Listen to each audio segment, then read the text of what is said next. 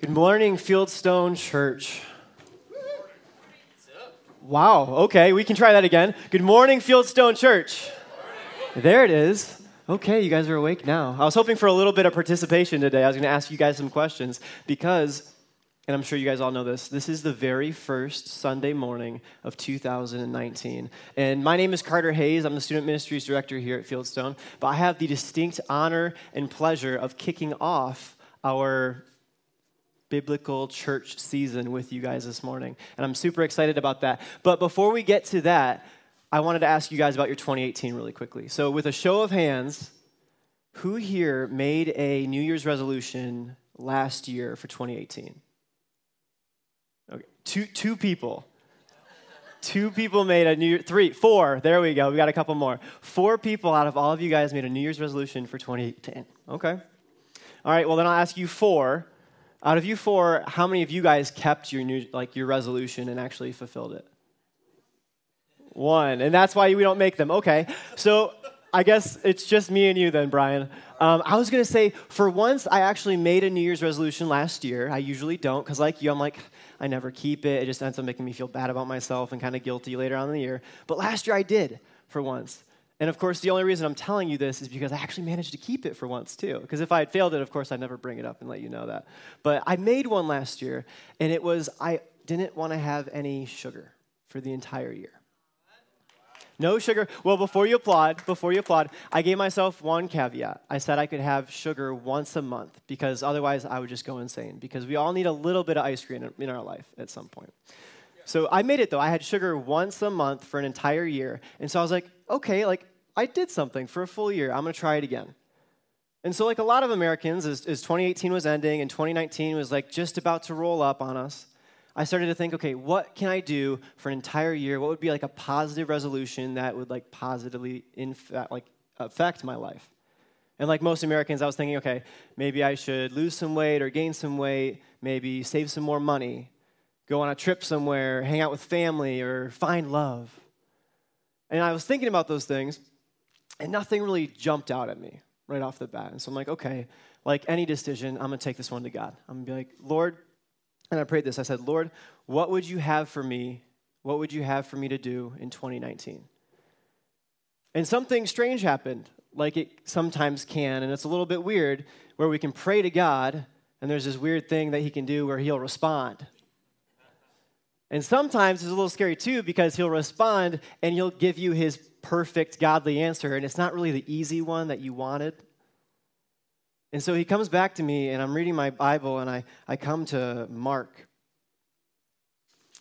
chapter 16, verse 15, and here we find Mark's account of Jesus in his final moments. He's already resurrected, and he's talking with his disciples right before he ascends back to heaven. And we know this is the Great Commission, and this is what he says in Mark. He said to them, "Go into all the world and preach the gospel to all creation." And I said, well, yeah, God, that's not groundbreaking, earth-shattering news for my 2019. I'm like, duh, that's what Christians are supposed to do, right? That's kind of the thing they teach you on the first day. It's like, hey, you're a Christian now, go make more. And he's like, okay, well, you know that, but then do it. I was like, oh, okay, and it hit me like a ton of bricks. Because, I'm a student ministries director. I have given my entire life and my soul and every fiber of my being to Jesus, and I've made it my passion, and I want to make it my career and make every single moment of the rest of my life about teaching children, and specifically right now, your children, about who God is. But oftentimes, I find that work and friends and school or whatever it is can kind of get in the way and clutter life up. And sometimes I forget to consistently be searching for those non-believers and being intentional in those conversations and telling people for the very first time, hey, this is who my Savior is. And God said, you know what you're supposed to do. You know the mission I've given you. 2019, you need to do it. And I think if we're honest with ourselves, all of us sitting in here this morning, this is something that it's not new. It's something we've heard before. It's something that if you've grown up in church at all, or if you've been to a church before, they've told you, hey, tell other people about him. But it's something we can kind of tuck away because we go to church on Sundays. We get our Jesus fix in. We might even read our Bible once in a while. But when it comes to actually engaging with someone else and putting ourselves out there, it's something we oftentimes forget to do. But like how? That's the number one thing Jesus tells us to do. He has one last sentence to give us before he leaves earth, physically at least. And that's what he charges us with. That's our mission. So how can we forget to do something that important? How can we forget to share the gospel? Well, I think there's three main reasons why people don't share the gospel. Maybe not all of them will apply to you, but at least somebody in this room, it applies to each one. The first reason, I think, quite possibly, why someone in this room doesn't share the gospel is they simply don't know what it is.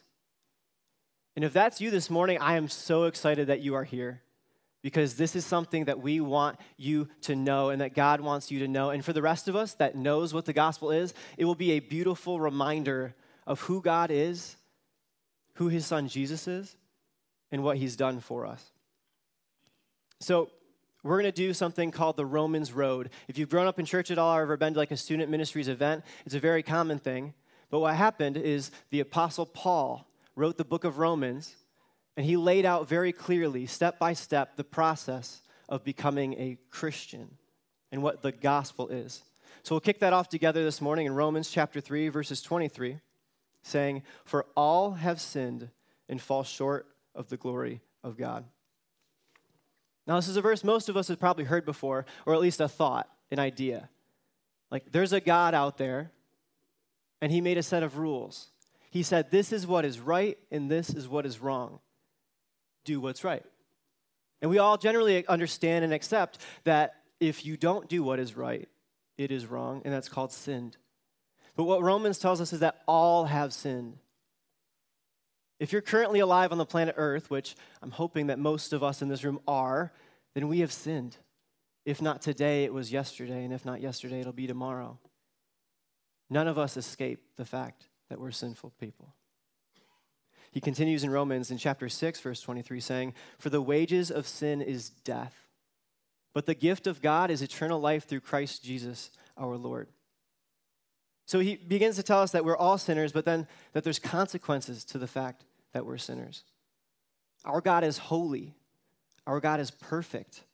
And because of that, he can't have sin in his presence. So when you and I mess up, which we inevitably have or inevitably will, we can no longer come to him and have that same relationship and be in his presence.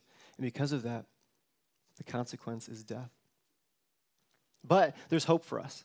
It doesn't just end there. In Romans chapter 5, verse 8, it says this, "But God demonstrates his own love for us, in that while we were still sinners, Christ died for us." God didn't want to leave us out there outside of his presence with no hope for the future. He created us intimately and loves us passionately, and he wanted to make a way for us to come back into a right standing with him and be able to come to him again and say, "Dad." And so he did what he could, and he gave his only begotten son, so that whoever of us believes in him should not perish, but actually when we die have everlasting life with him in heaven forever. And so Jesus came down, like we talked about at Christmas. We just went over this a few weeks ago. We celebrated the fact that yes, Jesus was God, but he humbled himself and served us and sacrificed his power to take on all of our sins and all of the things we've done wrong. And he paid the consequences for that, even though he never did a single thing wrong himself. And then finally, in Romans chapter 10, verse 9, it tells us how we can get that forgiveness for ourselves. There's two things we have to do. One, if you declare with your mouth Jesus is Lord, and two, believe in your heart that God raised him from the dead, you will be saved. Like Jesus is talking to us. He's like, it's a 2-step program. You don't have to call now. You don't have to order again. It's not 9 monthly installments of $9.99.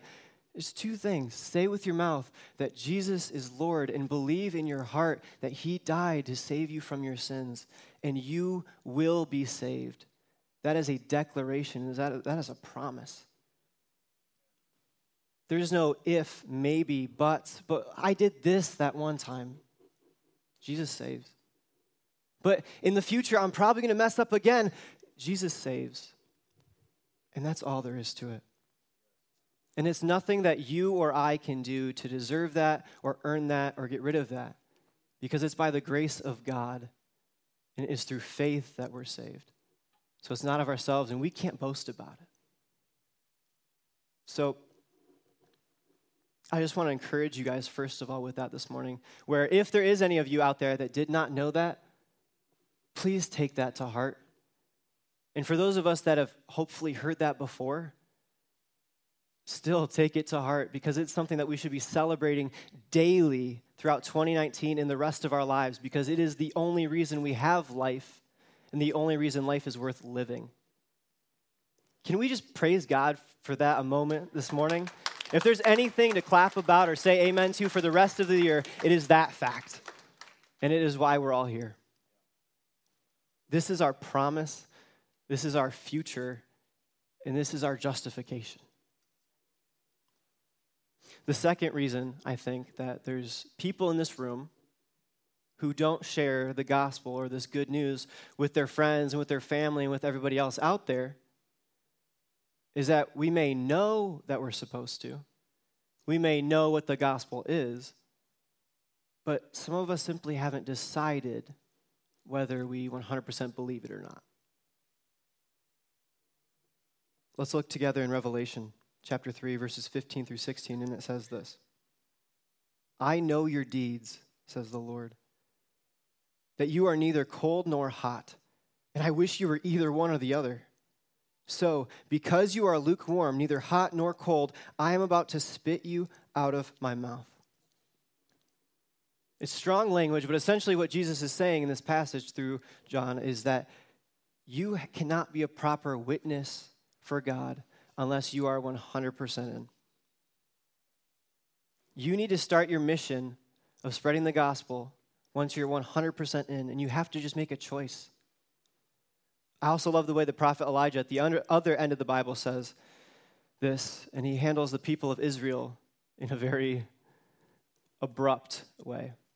They keep flip-flopping back and forth. One day they'll be following the Lord, and the next day they'll be worshiping idols with King Ahab and Queen Jezebel. Then they'll go right back to the Lord and say, we love you, but we also love our idols. And they're just back and forth, hopping the fence each way. So in 1 Kings chapter 18, verses 21, Elijah just calls it all to a head on Mount Carmel. And the Bible says this, Elijah went before the people and said, how long will you waver between two opinions? If the Lord is God, follow him. But if Baal is God, follow him. Now, it's kind of weird for a prophet of God to tell someone, hey, if you think this person's God, follow him. That doesn't make a whole lot of sense. But right after that statement, Elijah challenges King Ahab and all the prophets of Baal to a challenge, to a contest. The first ever, whose God is real and bigger. And it's a WWE grudge match. A short one, though. We don't have time to go into the full story this morning, but essentially, Elijah and God smash Baal because Baal isn't real and Baal doesn't show up. But God shows up in a big way in front of all the people, in front of all the prophets, in front of all of Israel. And Israel has to stand in awe and say, yes, we believe that God is real. God is greater. But essentially, Elijah's point was this. You have to decide. At some point or another, sooner the better, you have to make a choice, and you have to pick a side, and you have to do it quickly. We all know there's lots of lost souls out there to be won for the Lord, but the longer you and I wait to go all in for the gospel, the more souls that die every day without knowing that truth. And while it is the truth, it doesn't do them any good unless they're told. Don't get me wrong. The Bible is not saying that you can't have questions. The Bible isn't saying that you can't have any doubts whatsoever. The truth is, you're always going to have some questions that won't get answered until we're standing face to face with God and we can ask him ourselves. I recently heard Louis Giglio say this, and I just loved the way he put it. God is not the least bit intimidated by your questions. He's just not. There is no question that you can come up with, no matter how smart we think we are, that God has not addressed or will not address at some point. There is no question or doubt that you or I could have that could in any way put this to shame. The more we dig in Israel, the more we find and the more we discover and the more we learn about our universe, the more it supports Christ. So investigate. Go digging for your answers. Look, but take your doubts to God. Don't hold them inside. Don't let them fester. Take your doubts to the foot of the cross along with everything else. Fall at the feet of Jesus, just like the young possessed boy's father did in Mark chapter 9, who came up to Jesus and just said, Jesus, if you are God, if you can do anything, please save him. And Jesus just says, whoa, whoa, whoa, whoa. If I can do anything, everything is possible for the one who believes. And immediately the boy's father exclaims, I do believe, but help me with my unbelief. And Jesus heals his son.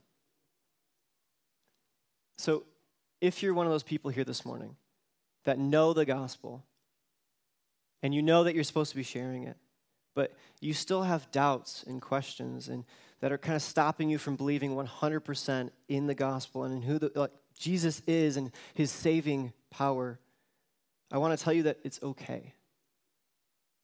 It's okay to start with questions. It's okay to start with doubts, but you can't stay there. Ask people those questions.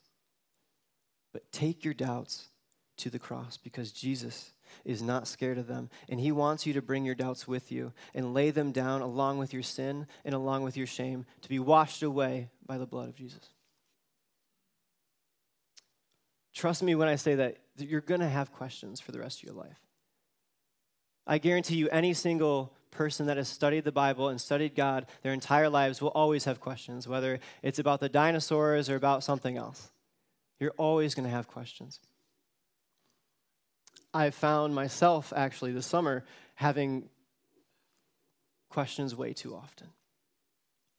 In fact, one of the months from this summer was one of the most difficult I've had in years, and one of the most difficult months that I can even remember. And it started about the second week of July through the first or second week of August. I'd been interning at a church, and I'd spent the entire summer planning this mission trip to the island of Haiti and the country of Haiti. And we were taking about 60 high school students with us, along with some leaders, and it's a little bit stressful having that many people through an airport without their parents, and their parents are trusting you to kind of make sure everything goes well. And then 2 weeks before we're supposed to leave, the Haitian government decides to up their oil and their gas prices by 40% in just an hour. They're just like, hey, so you guys know, gas is way more expensive now. And I don't know if you know anything about Haiti, but they don't have the infrastructure or the economy to deal with anything like that. And so they revolted and they rioted, leading to deaths and burning buildings and all the things you'd expect from a fun riot. And so we're standing there now with the government having canceled flights to and from Haiti and with us having no idea whether we should go and take our students or whether we're even allowed to go legally. And we have no idea what to do. Then, 6 days before we fly out to Haiti, at one of our events, I managed to snap my toe in half and have it almost ripped completely off with the bone hanging out, which is very fun. And as a matter of fact, 2 days before that, I had paid a couple $100 and signed up for the Detroit Marathon. So I'm lying in the hospital bed and asking God, why? What is going on? Just 2 weeks after that, on August 6th, I wake up to a frantic phone call from one of my fellow leaders and find out that in the night, one of my freshman boys who I had had in my small group all summer died.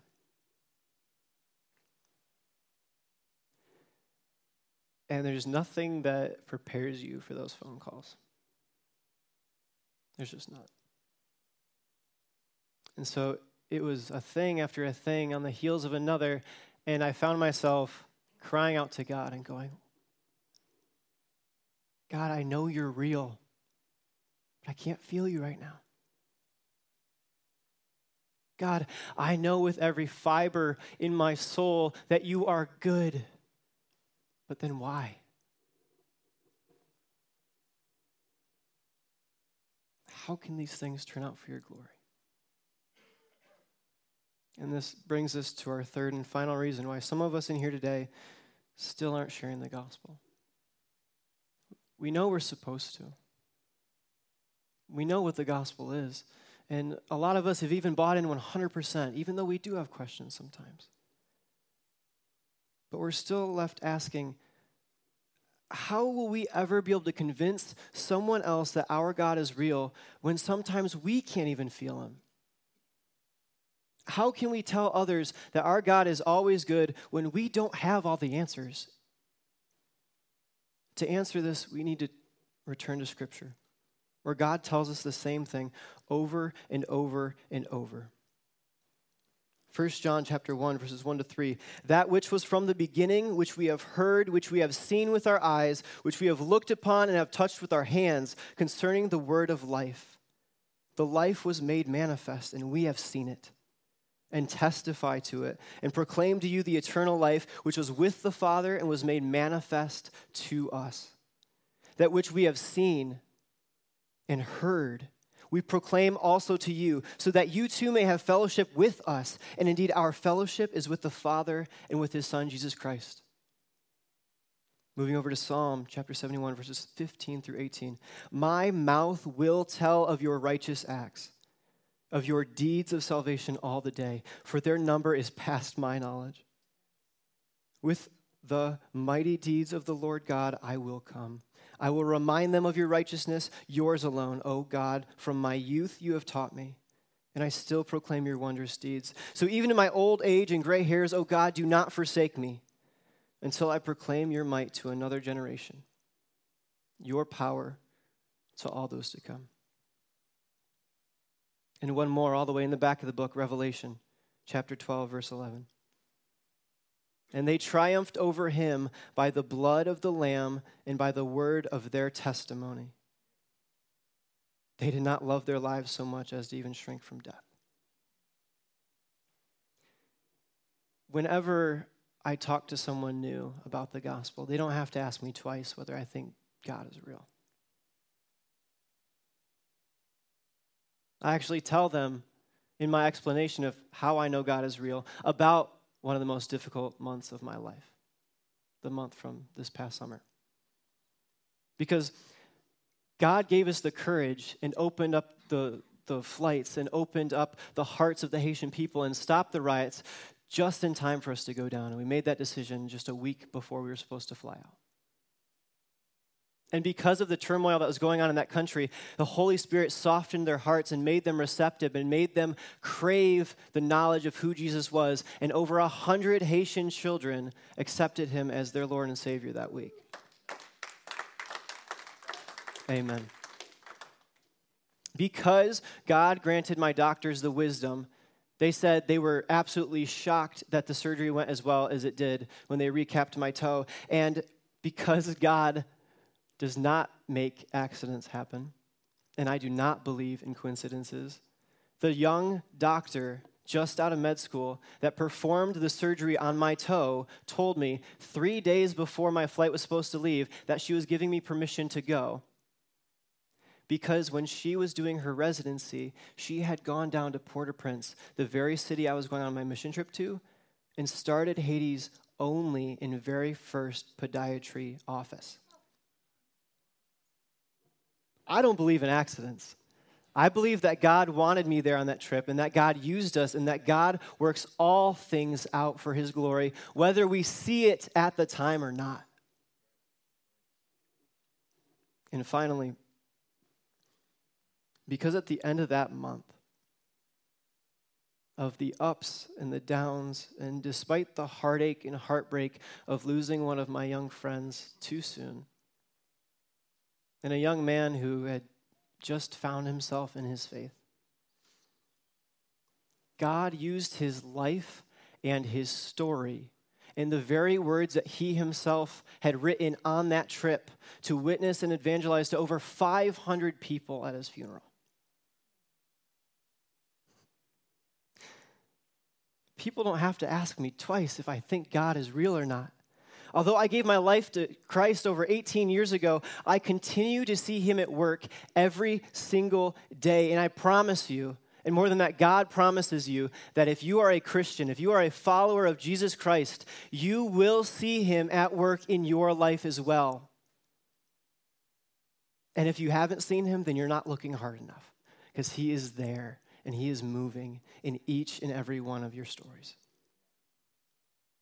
Your testimony is powerful.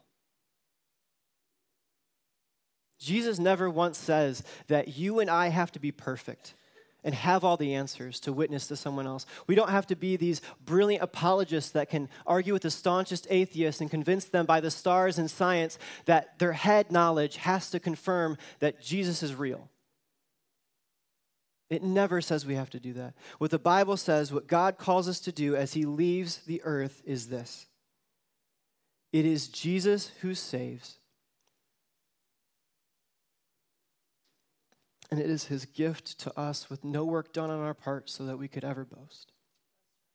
And I think it's almost prideful and arrogant on ourselves when we get nervous, like, oh no, I need to do the right thing in order to save someone else's soul. And there's nothing you and I can do to save someone else's soul. It's all the Spirit, and it's all Jesus. It is a free gift from God that we receive by faith.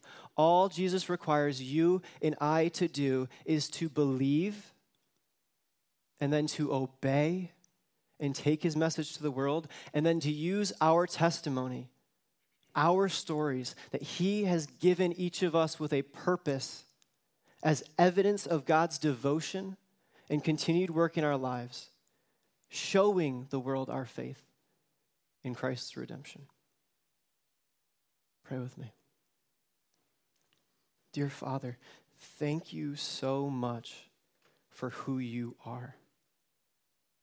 Thank you so much for sending your son Jesus down to this earth as a servant, who, although he did no wrong ever in his life, took the consequences of all of our sins, allowing us to be in your presence again.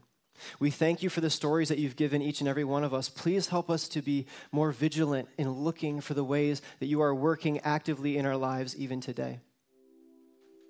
Help us to be bold in 2019 and not just make a resolution for the year, but to make a resolution for you, for our lives, that we will continue to proclaim your name all around the world. We love you. And we thank you. In Jesus' name we pray. Amen.